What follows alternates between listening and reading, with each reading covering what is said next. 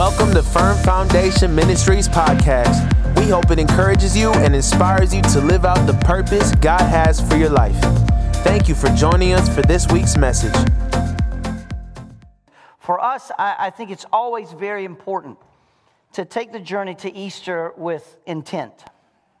And today is no different on Palm Sunday. Everybody say Hosanna. I want to read a scripture to you that I opened up with. This story, you thought it was strange a few weeks ago when I opened up with the Palm Sunday story.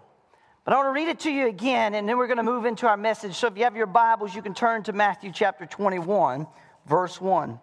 The Bible says, "Now when they drew near to Jerusalem, and they came to Bethphage, to the Mount of Olives, then Jesus sent two disciples, saying, Go into the village in front of you, and immediately you'll find a donkey tied and a colt with her. Untie them and bring them to me, and if anyone says anything to you, you shall say, the Lord has need of them, and he'll send them at once. And this took place to fulfill what was spoken by the prophet, saying, Say to the daughter of Zion, Behold, your king is coming to you, humble and mounted on a donkey, on a colt, the foal of a beast of burden. The disciples went and did as Jesus had directed them." Imagine that. "And they brought the donkey and the colt and put on them their cloaks, and he sat on them. And most of the crowd spread their cloaks on the road, and others cut branches from the trees and spread them on the road. And the crowds that went before them and followed him were shouting, Hosanna to the Son of David. Blessed is he who comes in the name of the Lord. Hosanna in the highest. And when he entered Jerusalem, the whole city was stirred up." Am I the only one that believes that Easter should stir us up? The whole city was stirred up, saying, "Who is this?" And the crowd said, "This is the prophet Jesus from Nazareth of Galilee." Let's pray. Father, thank you for the reading of the word. Bless it to the hearing of our ear and the receiving of our heart. In Jesus' name. And everyone said, Amen. What an incredible story. It sets the scene for the next 7 days. And if you've never done a biblical study each day of the week leading to Resurrection Sunday, I encourage you to do that. But we've been talking about this idea that the Lord takes us on Easter down some roads that lead us from death to life. And the first one we looked at was this Jerusalem road. Last week we looked at the Emmaus road. The Jerusalem road, it sets us up for the fact that Jesus was determined to go to the cross. Somebody say amen. He was determined. Jesus knew that the only way that we could be reconciled to God was by his payment on the cross. By his life, his death, and his blood on the cross. As a matter of fact, the most powerful scene that I ever seen as a believer, someone who was not raised in church, someone who didn't get saved until they were 20, was the Passion of the Christ. Hello, somebody. You ever see that movie? And when they are crucifying the thieves on either side of Jesus, watching those thieves wrestle against those Roman soldiers, so much so that they would loop ropes around their wrist, and the Roman soldier would sit down on the ground and put his feet on the main beam of the cross, and with his arms pull that rope out so that man couldn't pull his arm back so they could drive a stake. And watching those Roman soldiers put their feet with all their strength to pull those arms out so they could stake them to the cross. And then to watch Jesus not wrestle, but to willingly lay his life on the cross. There was no need for them to wrap the ropes around. It shocked me in the sense that I'd never thought about it. The scene set a stage that I'd never thought about. Jesus did not wrestle against the... Hello, somebody. The Emmaus road brings us to the fact that sometimes Easter brings us to the place where God wants us to realize that we have been disappointed in life. That sometimes the things we have and the things we expect, the things we want to happen, they don't happen the way we think they should. And that can leave us lonely. That can leave us in despair. It can leave us in depression and anxiety. And we can find ourselves walking on a road saying we love God, but walking away from Him. But I want you to know the Emmaus Road shows us so much that Jesus ain't about to let us walk away. Come on, somebody. He meets us on that road and asks us what's in our heart. Tell me, tell me, tell me. Jesus turned that road from death to life. He renewed their hope. And the Bible says those men turned around and ran that road back to Jerusalem, 7 miles. I read this story again on Palm Sunday. You know there's another scripture that every time I read this story that I'm reminded of. It's in Matthew chapter 7, verse 13.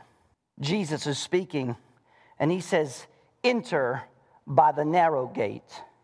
For the gate is wide, and the way is easy that leads to destruction. And those who enter it are many. For the gate is narrow, and the way is hard that leads to life. And those who find it are few." When I look at the Jerusalem road, I also think about a narrow road. A road where Jesus had made a decision. A road where that decision was birthed out of His desire to please the Father and to rescue mankind. This road was made narrow by not only His decision and His desire, but His discipline to walk it. I often wonder what Jesus was thinking that day as He rode down that road, hearing everyone celebrate, knowing what would happen in 1 week. Narrow is the road. I think this particular statement of Jesus on Palm Sunday, it reveals a lot about the road that Jesus is asking us as His followers to walk on. Because I believe that the narrow road is one of decision. The narrow road is one of discipline. The narrow road is one of desire. It is a road that leads from death to life. And let me just ask us this question as we just prep our hearts for a minute and think about this. In our life, does desire dictate decision, or does decision produce the proper desire?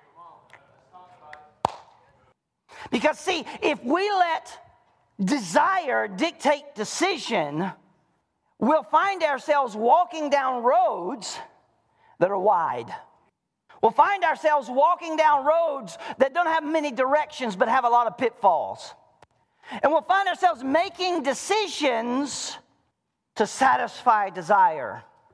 That's why the answer to this question is determined by discipline. Jesus decided there was no other road to ride that day but the Jerusalem road. We call it the triumphal entry. For the last 2 weeks, God has taken us on a journey. Hello, somebody.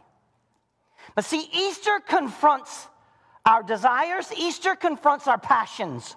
I want you to understand that of all the holidays, Easter is one that as believers we look to that is designed by God to confront us where we are and where He wants us to be. How we're living and how He wants us to live.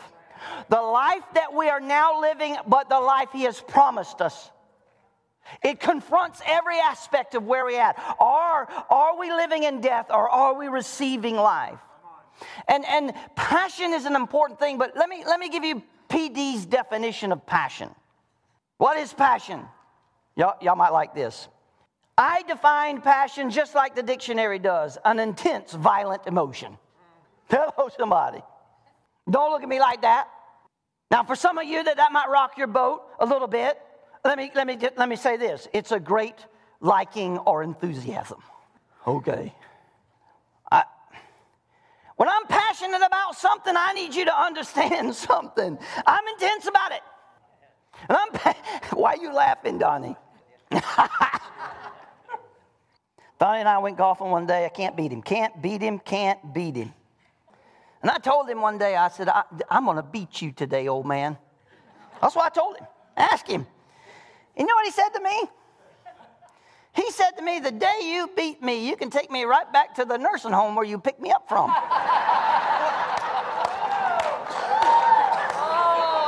That is it. He is getting dropped off. golf at Fairview this afternoon. I'm telling you what's happening today.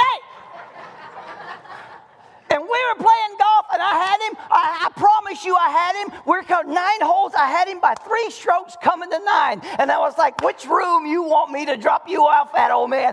It's going down today.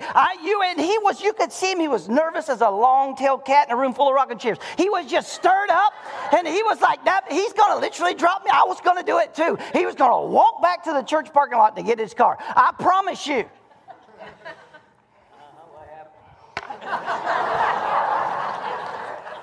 Never in my life have I played a worse hole of golf.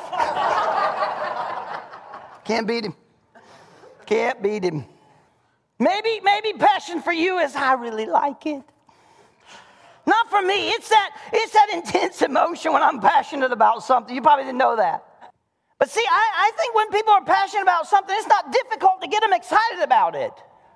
It doesn't matter what obstacles are in the way when we're passionate about something. We do what we can, right? We press in and see. Here, I believe that Easter confronts you and I with a narrow road, especially on Palm Sunday. Come on. You see, only the passionate will enter it. And what is the object of our passion? Come on, life. Life. Not life as most would understand it, but it's life as defined by the Scriptures and by Jesus himself. Jesus says the thief comes only to steal, kill, and destroy, but I have come that you might have life and that you might have it more full. In Colossians, when Christ, who is your life, appears, then you also will appear with him in glory. You know, I just did it just for kicks, just for giggles, just because I'm a little bit passionate about the Word of God. I did this little research on the occurrence where the word life is found near or close to the word Christ or Jesus, and it came back with 695 results. 695 times the word life is connected with the word Christ. 695 times the word life is connected with Jesus, just in the Scripture. Yet somehow, some way, we, even as God's people, think that life can be disconnected from him. The Scripture's clear. The Bible is clear. True life, eternal life, righteous life, powerful life, vigorous life, they all equal Jesus. Just calm down, Pastor Don. But see, when I tell people that life is found on a narrow road, they might call me a legalist. But see, I understood in my own life that life began when I made a decision. When I started down a road in September of 1992. When I made a decision to travel down a road. It was literally a road of decision. And life began. The story is long and it's incredible. But God let me keep life. At a moment in time when I was losing everything. Let me just say this. We make decisions every day. And I know we do this because we're creatures of variety. Come on, gentlemen. How many of you dread the question on date day to your wife? Where you want to eat? Let me tell you how to fix this problem. Right? Let me tell you how to fix this problem. Ask her where her favorite restaurants are and pick the first one that comes out of her mouth. That's the one you're going to go eat. Don't ask her if she's right where she wants to eat. Just say, hey, what are your favorite restaurants? I like this. Where are we going? One day my wife said, I don't know, just wherever. So I pulled in a Taco Bell. She said, not here. That's a true story. Every action of life is what happens. And young people, you need to grab a hold of this. In every action of life, we're confronted with the realities of decision. Do you know every yes also has a no? Because if you say yes to something, you're saying no to something else. And if you're saying no to something, you're saying yes to something else. The coin is double-sided. So we're confronted by decision. It's important. And I think the young people most of all need to hear this, that every action of life, we're confronted with a choice, and we can never evade the choice. You can't evade it. Have you ever just woke up one day and go, I don't want to make a decision today? You can't avoid it. It's nothing new to us who follow Jesus. God allows us to decide what choices will be ours today, yet He encourages us to choose His way. He does. Moses said what? Choose life, Deuteronomy 30, right? Joshua said, choose this day who you'll serve, Joshua 24. Elijah said in 1 Kings 18, if God is Lord, follow Him. Make a choice. In our walk with God, sometimes we need to be reminded that the directions, the purpose, come on church, the passions that we walk, because we often stray from the beaten path that's laid before us. And so Easter comes once a year. Hello, somebody. It happens every year. It's coming. I was 20 years as a butcher without fail, Wednesday night, in my meat department. Before Thanksgiving, somebody was going to show up and need a turkey. And I don't got no fresh ones because I done sold out all of them. And so all that's left is frozen turkeys. How long is it going to take to throw out this turkey? 3 days. But Thanksgiving is tomorrow. It's been coming all year. You're the only person that it snuck up on. Do your friendly butcher a favor. Don't show up on Wednesday night looking for a turkey. Don't do that. Eat a chicken. You'll be fine. He needs to stay saved. Hello, somebody. Some of y'all, 3 days. It's been coming. Oh, Easter's been coming. Our walk with God. As we walk with Him, we need to be reminded of the direction and the purpose and the passion of this walk. That's why I'm not afraid to say to us that Easter is a confrontation. It's waiting our decision. Easter is the guarantee. We can't escape the fact that death or life, right there, we are confronted with what we're going to do with the life of Jesus Christ. So Jesus says, enter. Hello, everybody say enter. That's a call for decision. Now that might bother you a little bit. That might put you on the edge today, and that's all right. That's my job as a preacher. He says, choose the road called narrow. You're free to choose the wide road if you want to. But Jeremiah 6, right, in 16, this is what Jeremiah says. This is what the Lord says. Stand at the crossroads and look. Because each path has a destination. Can I tell you this, young people, no matter what you do, every road you walk down has a destination. And I would encourage you that before you take one step down any path, you ask yourself, where does this road lead? Because oftentimes it'll lead you to places you don't want to go. You'll start walking down that path, and after a while, you realize you didn't even know how you got here. How did I get here? See, Jeremiah says, stand at the crossroads and look, because every path has a destination. And then he says, ask for the ancient paths. Ask where the good way is and walk in it, and you'll find rest for your souls. Come on, somebody. Stand and look and go, God, which one is the path to life? God, which one is the path to your blessings? Which one is the path where you will reveal your glory to me and your life will fill my heart and life? Which one is the path that I should walk in? Teach me which path is the one that will lead me to destruction and rob me of everything you want to give me, and give me the courage to choose the other one. Too often a narrow road is wide. Why? Because we think it relates only to heaven and hell, but it doesn't. Come on, just because you've chosen Jesus doesn't mean you aren't confronted with the way you live and the road you're walking on right now. I'm helping you. The narrow road has always been a right now decision. Oh, come on, somebody. See, I made a decision in 1992 about salvation. The decisions I'm making today don't have anything to do with that. The decision I'm making today is about how I want to live with Christ. Because, see, life's not only about the future, it's about now. Come on. Proverbs says this, I love it in Proverbs 27. As the water reflects a face, so a man's heart reflects the man. Ooh. As the water reflects a face, so a man's heart reflects the man. Show me what a man's passionate about. I'll show you what that man's about. Oh, come on, somebody. Some of y'all wear green, you would never think about wearing maize. Some of y'all wear green, man. You can't wear no maize. I I can't, I'm either a Spartan or I'm a Wolverine. I can't, don't put no maze on me. Hello, somebody.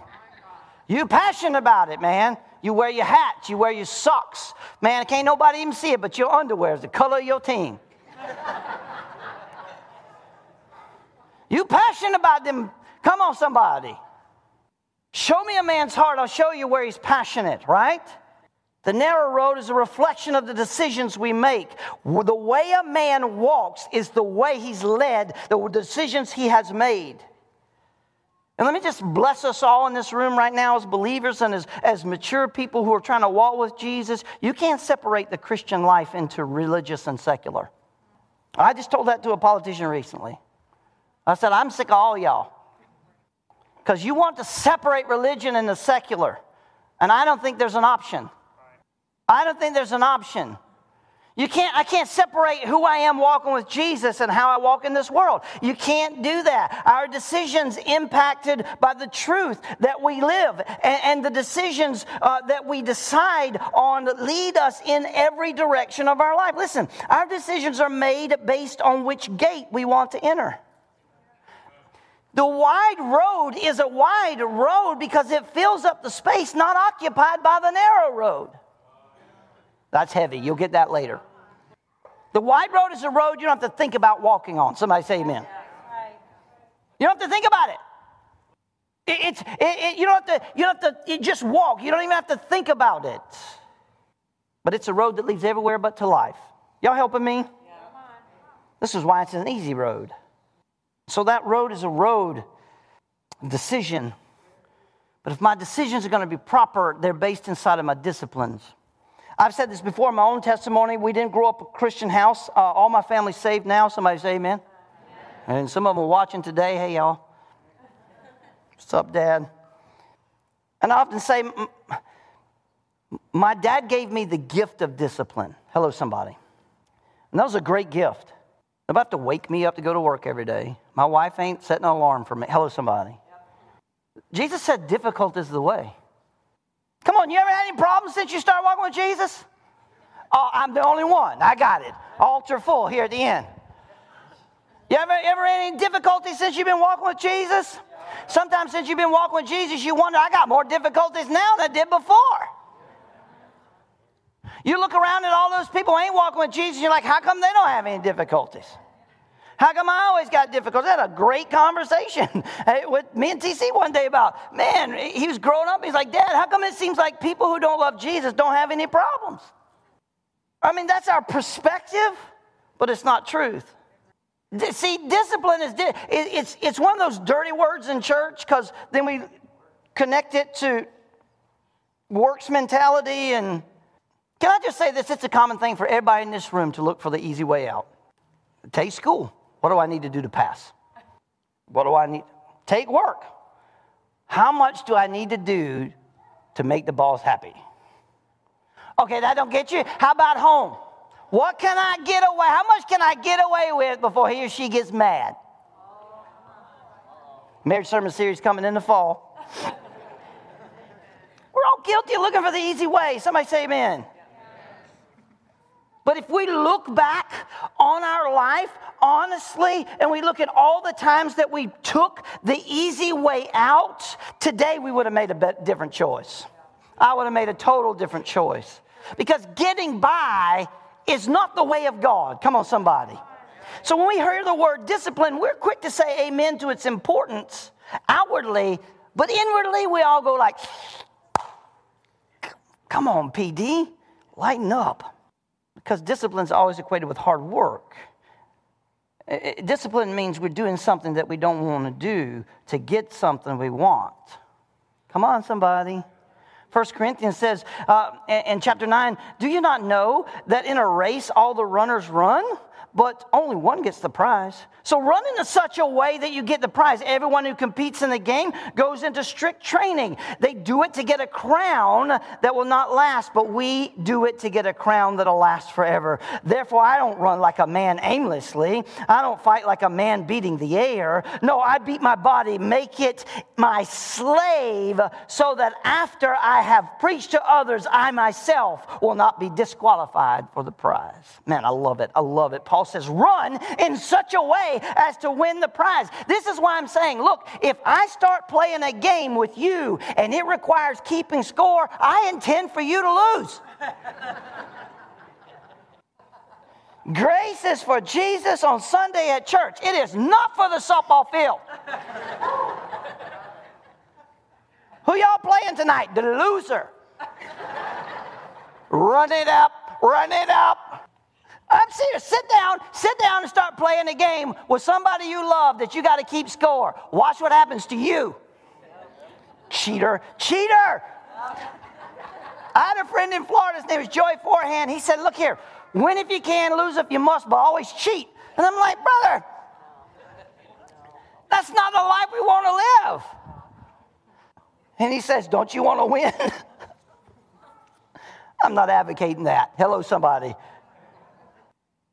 Monopoly is banned at our house. That is a demonic game. It is evil. And I promise you, if you want to wind up in divorce court, hell, leave that thing alone. I'm telling you right now, you got to go outside. Don't play that thing. Man, don't waver the course. Don't waver the course. Discipline, maintain certainty. That's what we do. We don't waver the course. See, in the language of the Bible, the narrow road, watch this, the narrow road is a hard way. It's a demanding way. It's a way of self-denial, and it's the cross. That's why Jesus said, if any man's going to follow me, he's got to pick up his cross. You're not following me if you're not dragging your cross. And the only reason a man picks up a cross is because he knows he's going to die. You don't carry it for fun. You carry it because you know death is coming. You pick it up because you know death is coming. And so this requires what I like to think is disciplined thinking. You ever heard that old saying? Okay, preacher, make me laugh, make me cry, but please don't make me think. You see, I want you to think. I want you to get in here and start thinking about this thing, right? 2 Corinthians 10 says the weapons we fight with are not weapons of the world. On contrary, they're divine power, demolishing strongholds. We demolish arguments in every presentation that sets itself up against the knowledge of God and take captive every thought and make it obedient to Christ, and will be ready to punish every act of disobedience once our obedience is complete. Disciplined thinking. What's the Bible say as a man thinks? Francis Frangipane, I read his book. It was a great book. And he was talking about the cross. And he says, isn't it interesting that Jesus was crucified on a hill called Golgotha, which translates the place of the skull. And in mine and your life, isn't it interesting that right here is where the battle happens? Right here in the head, right here. See, disciplined thinking. Let me tell you something. That's why the Bible says, let your mind be renewed by the water, the washing of the Word of God, right? Listen, you put garbage in, garbage coming out. Are you with me? The only reason a garbage can is a garbage can is because you put garbage in it. Careful what you put in. Careful what you put in, church. That's why I say all this media, all this social media stuff, I'm telling you, be careful what you allow to put in, because all of a sudden you'll start thinking like they're talking. Disciplined thinking. Disciplined prayer. 1 Thessalonians says, pray continually. Hello, somebody. When I teach the discipleship course and we go through the book of Nehemiah and we teach it line by line by line, it takes me 9 months to get through 13 chapters. And you can ask the guys who've been through it. I point out every time Nehemiah prays. He's always praying. Sometimes he's just like, Lord, help me. Here we go. Right? Like, he's always praying. He's always communicating. Luke chapter 18, then Jesus told his disciples a parable to show them that they should always pray and not give up. Disciplined prayer is not looking for quick fixes, but it's looking for eternal differences. That's why it's so important to pray, because it's not prayer that changes things as much as prayer changes me. Disciplined study. 2 Timothy, the Word of God's important. Do your best to present yourself to God as an approved, a workman who doesn't need to be ashamed, who correctly handles the Word of truth. Psalms 119, your Word is a lamp unto my feet and a light unto my path. How shall a young man cleanse his way? By heeding thereunto according to thy Word. Disciplines. The riches of God's wisdom await us every day in this book. I said the riches of God's wisdom await us every day in this book. Every day. God wants to speak to us. Every day, God wants to transform our mind and renew our hearts through His Word and those things. But let me tell you something. I'm not the only one in this room who battles every day to read, to pray, to think biblically. See, the church has got to grab a hold and make a decision that we're going to have a biblical worldview, not a worldview of the Bible. We're going to see the world through the Scripture. We're going to see how we're supposed to live through the Bible. Not let anybody else dictate us how we're supposed to live. We're going to let anybody else dictate how I'm supposed to spend my finances, how I'm supposed to live my life, how I'm supposed to live healthy and mentally, physically, emotionally, in every way. I'm going to let everything change. I want you to understand, my pastor gave me a healthy love for the Word of God, and outside of the love of Jesus Christ, the Word of God changed me in a powerful way. Watch this. Easy way. It looks inviting at the moment, and the hard way always looks daunting. Man, we're in Colorado trying to climb a mountain, and these guys are saying we're going up that path, and I'm like, yeah, but that one looks hard. What you don't know is the easy way oftentimes has a dead end, and you got to turn around and do it all over again. I think the only way we get our values right, help me church, is to see not the beginning but the end of the way. It's a road of discipline. We look at this road and we're often faced with the feelings of defeat. How many times have you tried to start being disciplined just to fail? Somebody say amen. Every day? Man, how do I make it work? How do I make it work? And it's so much easier, so much freer, so much funner. Is that a word? It's a southern word. It's all right. It's in the Southern Dictionary. Church, discipline is hard, but it's necessary. Are you with me? Especially for those who walk a narrow road. But for some of us, it's unreachable. I just can't stay disciplined. Once you make a decision, you can. Are you with me? When I first met my wife, she was like this 22-year-old young lady, and we were neither one of us were Christians, and she worked for me. I hired her. I was her boss. Now she likes to tell everybody she's the boss. But I remember, for the 2 years that she worked for me, she would go outside and take a cigarette break. She smoked cigarettes. And then all of a sudden, after about 2 years of that, she didn't go outside on a cigarette break. And I was like, hey, everybody else went on a cigarette break. And she's like, oh, I'm not going. And I'm like, why? She said, because I quit today. Today? You quit today? And I'm like, oh, Lord, here we go. I'm another crazy employee in this place today. Hello, somebody. And I said, well, we had a minute. I was like, well, why'd you quit today? And here's what she said to me. She said, I found myself on my knees in front of the fireplace, digging through the ashes of the fireplace looking for cigarette butts because I didn't have money for cigarettes. I found myself so broke by my habit that I was digging through ashes. And she said, it was right there on my knees where I made a decision. She just told me the story. We weren't dating. She's like, I made a decision. And I said, God, if I ever put another one to my lips, strike me dead. From that day to this, my wife has never smoked another cigarette.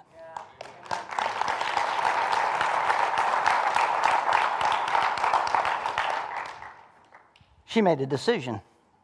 To this point, her decision is so serious that we can be traveling down the road and she can say someone in the car in front of us on the road is smoking a cigarette. And I'm like, no, they're not. She said, I can smell it. It makes me sick. I can smell it. And I'm like, you're crazy. You can't smell that cigarette up there. And in just a minute, what goes flying out the window? Poof.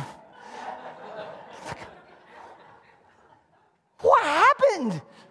I made a decision, and I included God in my decision, and I knew He would keep His word. Now, maybe that's not for you, but that's our story, and it's pretty cool. This is why we can't stop right here. Come on, church, narrow. Because ultimately, our desires is where Jesus, let me tell you something. You ever asked Jesus a question and He didn't answer the question? Instead, He dealt with something else? Am I the only one that I'll get in front of the Lord and all of a sudden the Lord kind of switches things up on me and all of a sudden I'm trying to get him to deal with somebody else's heart, but he's trying to deal with my heart? I'm just like, can I wake up every morning and go, all right, Lord, today, can you just not mess with me? Just one day, Lord, don't mess with me today. Now, I want to talk to you about the things that lead to life. Enter the narrow gates, which leads to life. I want to talk to you, Dawn. I want to deal with the things that lead to life. I want to deal with the things that are hindering you from the life I want to give you, right? Because my life, that I live inside of you through the power of the Holy Spirit, by the promise of the resurrection, I have come to give you life. I want to deal with the things that lead to life. And so, listen, I would just say, do you want to die today? Come on, do we want to just die? Somebody go get the car. Do we want to die today? No, I don't want to die today. I'm going to be honest with you. I got stuff to do tomorrow. I desire to live more than anything else. I'm ready to go, just not on the next train. If life is my desire, then I got to walk the road that leads to life. And now we come back full circle from what I've already said. He promised, right? Let's take a moment and look at this, right? Let's just take a moment as I'm going to bring this to a close right here. Eternal life. Eternal life. There's only one road that leads there. Jesus said, I'm the way, the truth, and the life. No man comes to the Father except through me. And the world says that's too narrow. You want to tell you why it's narrow? Because it deals with truth. And we live in a world that doesn't want truth. We want to live in a world that wants situation ethics, right? We want to live in a world that they don't want 2 + 2 to be 2 anymore, right? Because according to the situations or the ethics maybe that you want to live in your life, 2 + 2 could be 22. It's all up to you. We live in a world that wants to do away with absolute truth. And I tell you right now, that's not a world I want to live in. I need absolute truth. I need to know what's what. Come on, somebody. Paul said, I know this. Come on. I know that I know that I know. There's an absolute truth that no matter what you do, you can't take it away from me. And I need you to understand something. When you walk down the road that is narrow in life, you'll never forget that one day in your life, Jesus showed up and met you when no one else wanted you. Jesus, he reached down and grabbed you when everybody else had thrown you away. Jesus came and saved you when no one else wanted to. I'll never forget that night. You can't take that away from me. That's an absolute truth. We try to widen the road by forsaking truth. But John 3:15 says that everyone that believes in him may have eternal life. 1 Timothy 6 says, fight the good fight of faith. Take hold of eternal life. Take hold of eternal life. Take hold of eternal life. That means don't let it go. Don't let it go. Don't let it go.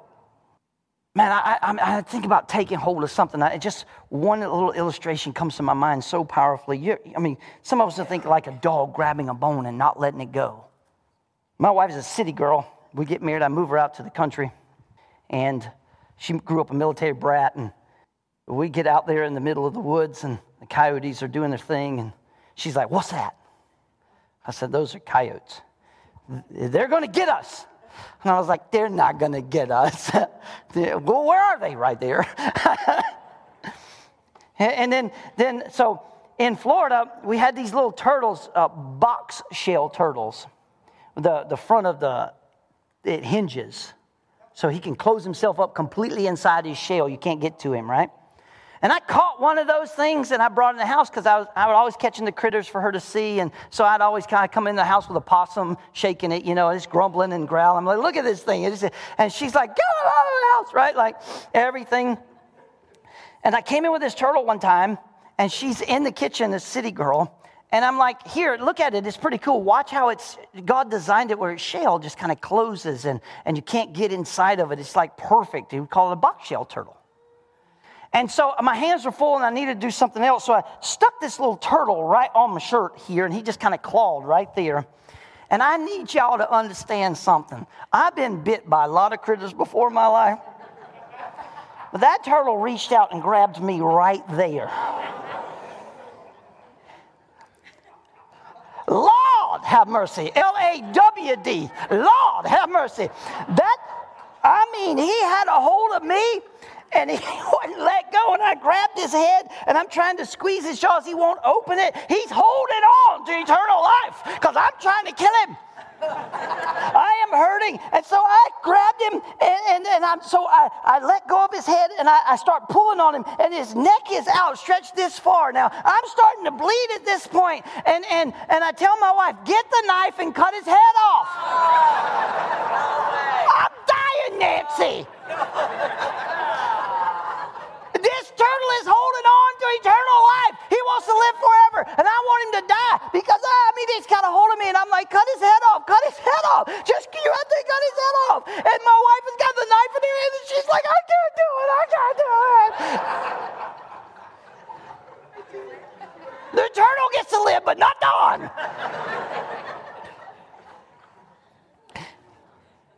That's what God, hold on to it, man. I'm not letting go. I don't care how much the devil pulls on me. I don't care how much he threatens me. I don't care how much he stretches me out. I'm not letting go. I got a hold of this thing, man, and I'm going to live.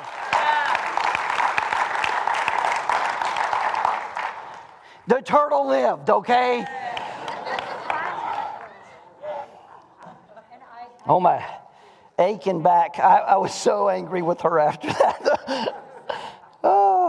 You got to hold on. I love that scripture. Yes, I hold on to it. Don't let it go. Listen, you can't talk me out of my salvation. You can't talk me out of my Jesus. You can't talk me out of my faith. Listen, you might be able to come against me and cause me to doubt some things, but there's one thing in my life you can't never talk me out of, and that's that my sweet Jesus loves me, and he loves me all the way to heaven. And that gives me abundant life. That's what I love talking about. The thief comes only to steal, kill, and destroy, but I've come that you might have life and that you might have it to the full right now, on this earth, the life that I live right now. Y'all know why I'm violently passionate about the things that I'm passionate about? Because Jesus said I could live now. I don't have to wait till I get to heaven. If I long for it, if I have passion for eternal life, it goes without speaking that I live like that today. I'm not saved when I get to heaven. I'm saved now. I don't have to wait to dance till I get to heaven. I'm going to dance now. I'm not singing when I get to heaven. I'm going into heaven singing. Oh, PD, that's just your Pentecostal coming out. I don't care what kind of hostel it is. I'm excited about Jesus. The narrow road is now. It's a road traveled that makes a difference in today's life. Right now. It makes a difference today. If you remain in me and my words remain in you, ask whatever you will. That's imparted life. Do you understand that? Brothers, look at Romans 10. He says, brothers, my heart's desire and prayer to God for the Israelites is that they may be saved. Life imparts life. Can you say amen? Oh, man, it's so good. If you and I, if we possess eternal life, it should be our desire that others might come to have eternal life in abundance too. I don't invite people to church with a, Lord have mercy. I don't make no apologies about celebrating Jesus around here. Don't. Why? I love Jesus. Don't you want to love him too? I get all excited in these religious spirits. No, brother, calm down. Man, I'm passionate about something. That's the life that Jesus gave me, the life he called me to live. This keeps me on a narrow road. That passion dictates how I walk, right? Jesus said, only a few will find it. Only a few will find it. Only a few. I believe that few find this road because so many are satisfied with the life they live. And I want to say to you, it's not until you become dissatisfied. It's not until you learn that you need Christ. It's not until you learn that the life in this world is nothing compared to the life found in Christ. Come on, somebody. It's not until you realize that life found in the world leads only to death. So life found in Christ is victory. Come on, somebody. Come on, worship team. Is it an easy gate to walk through? Come on, somebody. No. Is it an easy road to walk on? No. It's not easy when you walk through that gate. It's not easy to leave self. You got to make a choice. You got to make a choice. 6 months into our marriage, we weren't Christians. Y'all know our story. We're going to be away in a couple weeks celebrating 30 years. Yeah, it's good. I'm excited. Don't call me. Call Brenna. 6 months into our marriage, I'm confronted with death. I come home and my wife is packing her bags. Yes, I got saved because my wife was leaving me. Come on, somebody. Now, I'm not advocating that. I'm telling you my story. But my wife came to faith because I made a decision too. No, we're not doing this. What do I need to change? See, it's not easy when you walk through the gate to leave yourself at the entrance. It's not easy when you walk through the gate to leave yourself and pick up the cross when you walk down the narrow road. It's not easy when you walk through the gate, leave yourself, pick up your cross, and surrender everything. But my question is, when you're passionate about it, why are you weighing what's easy or hard? Listen, I should stop here. Give me a minute. Stand in this place. I don't want to leave out the most important part. When you walk the narrow road, I need you to understand that it's not a road that you walk alone. Jesus walks with us, and Jesus calls us together to walk down a narrow road. Let me tell you what I love about church. Here's what I love about church. This is the only community where everybody who's a part of this community is here because we realize we all haven't arrived yet. And so I can embrace you and you can embrace me. Why? Because neither one of us are there. And I love it. It lets us embrace one another. We don't walk alone. In fact, the longer I have found that I walk down the narrow road, the more I have found that Jesus is walking right there beside me.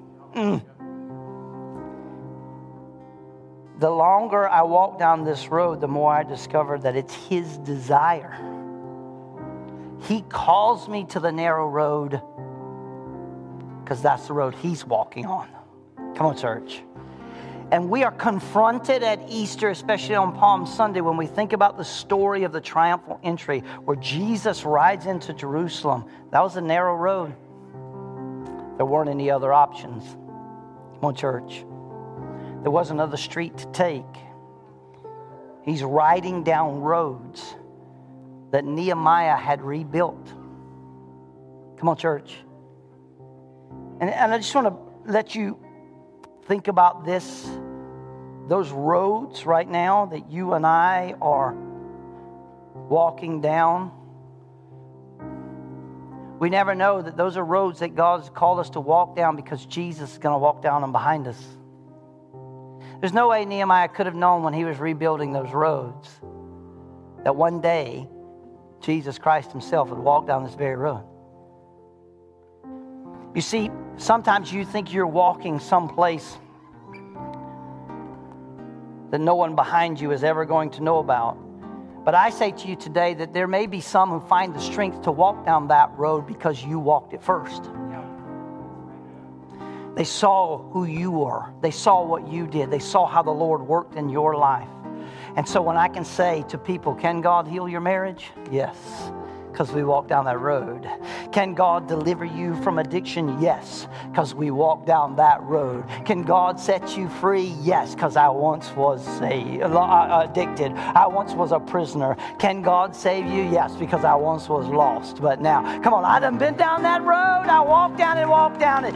Easter confronts us, not only for our own life,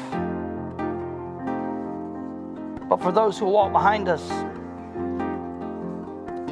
And so I just want to open up this altar for us this morning and say, listen, if God has spoken to you and you hadn't been walking down a narrow road, but you've heard the voice of the Lord say, hey, I've called you into this and you've been avoiding it, called you into this, and I'm asking you to enter in. I'm going to give you space this morning. Give you space this morning to, if God has spoken to you about anything, maybe there's a decision. You can't escape the fact that you are confronted with what you're going to do with the life of Jesus Christ. So, Father, right here in the name of Jesus, God, we stand in your presence. We thank you for the word of God. We say, God, pour your presence out on us. Have your way, Lord. Have your way, Lord. Have your way, Jesus. Father, I thank you this morning in this place for your resurrection power. God, there's so much of your presence. Our lives are full of your glory, God. Thank you, God, for roads that lead to life. Thank you for that roads, God, without roadblocks. Because of your blood, because of your death, your burial, your resurrection, there are no roadblocks to the road of life. Give us the courage, Lord, to walk through the gate of the narrow road. Let our lives be lives. Testify to a lost and dying world that you take us from death to life. In Jesus' name. And everyone said, amen. Give the Lord a hand of praise.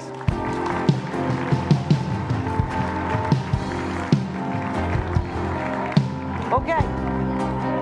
Now here's my challenge before we get released. This week is Easter week. It's a busy week. Those things are happening. I'm encouraging you to invite somebody to church on Easter Sunday morning. Amen? Watch what God will do as the resurrection power flows through his body. Are you with me? God bless you. Turn around and tell someone, walk down the narrow